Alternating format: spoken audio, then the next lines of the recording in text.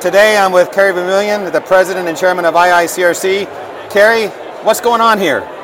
Well, this is our annual instructor meeting.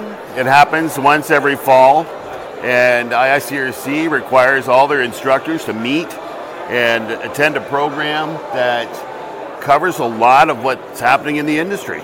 I know we're on a break, and thank you for giving up a few minutes of your time. Our focus today is to get your thoughts on the IICRC and where we're at. I know you're right in the middle of your chairmanship, your presidency. Tell us a little bit about your history with IICRC and what you value the most. It goes back to my first certification in 1985, and then board membership started in 1991. And I've been on and off the board that whole time and served in every committee, every possible facet of IICRC. So my real goal has always been to raise the bar for our industry, to make it a better place, to make our technicians more recognized. You know, what we do inside people's houses and buildings is just as important as any other trade. So that's really always been my goal. Thank you, Carey. You know, your students, you're an instructor as well. I am. Your students come to class, they sit there, some may wonder, why am I here? My boss sent me, but how do you value them as a IICRC constituent, as a technician? Well, you know, I have a great deal of respect for all of our technicians and students that come through the courses, and the reason is I've done all this work myself.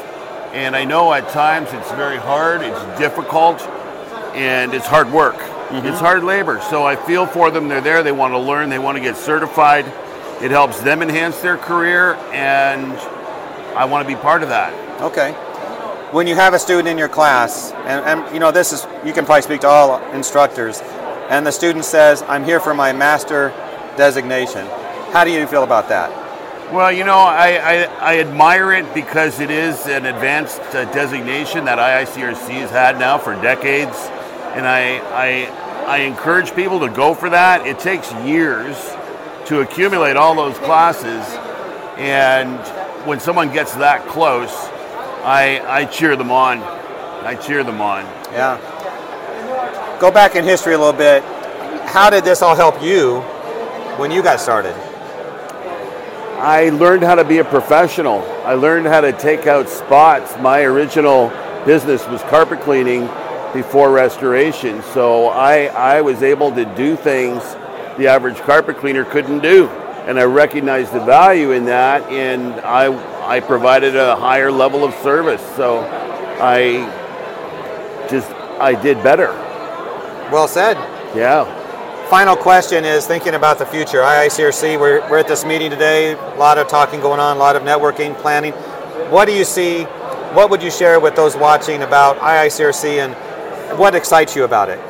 Well, just the way we've become more scientifically correct, the way the advancements we've made with government advocacy. There's certain levels of government that are starting to recognize IICRC standards and certifications, and I hope in the future there's legislation that's passed that requires IICRC certification, and then that will have raised the bar almost as high as we can make it.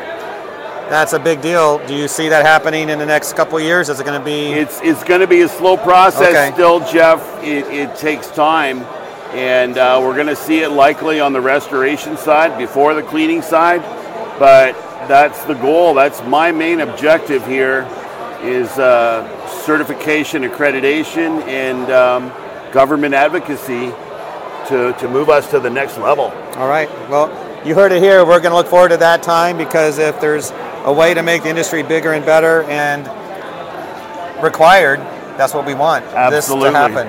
Absolutely. All right. Thank you, Carey. You're welcome. Thank you.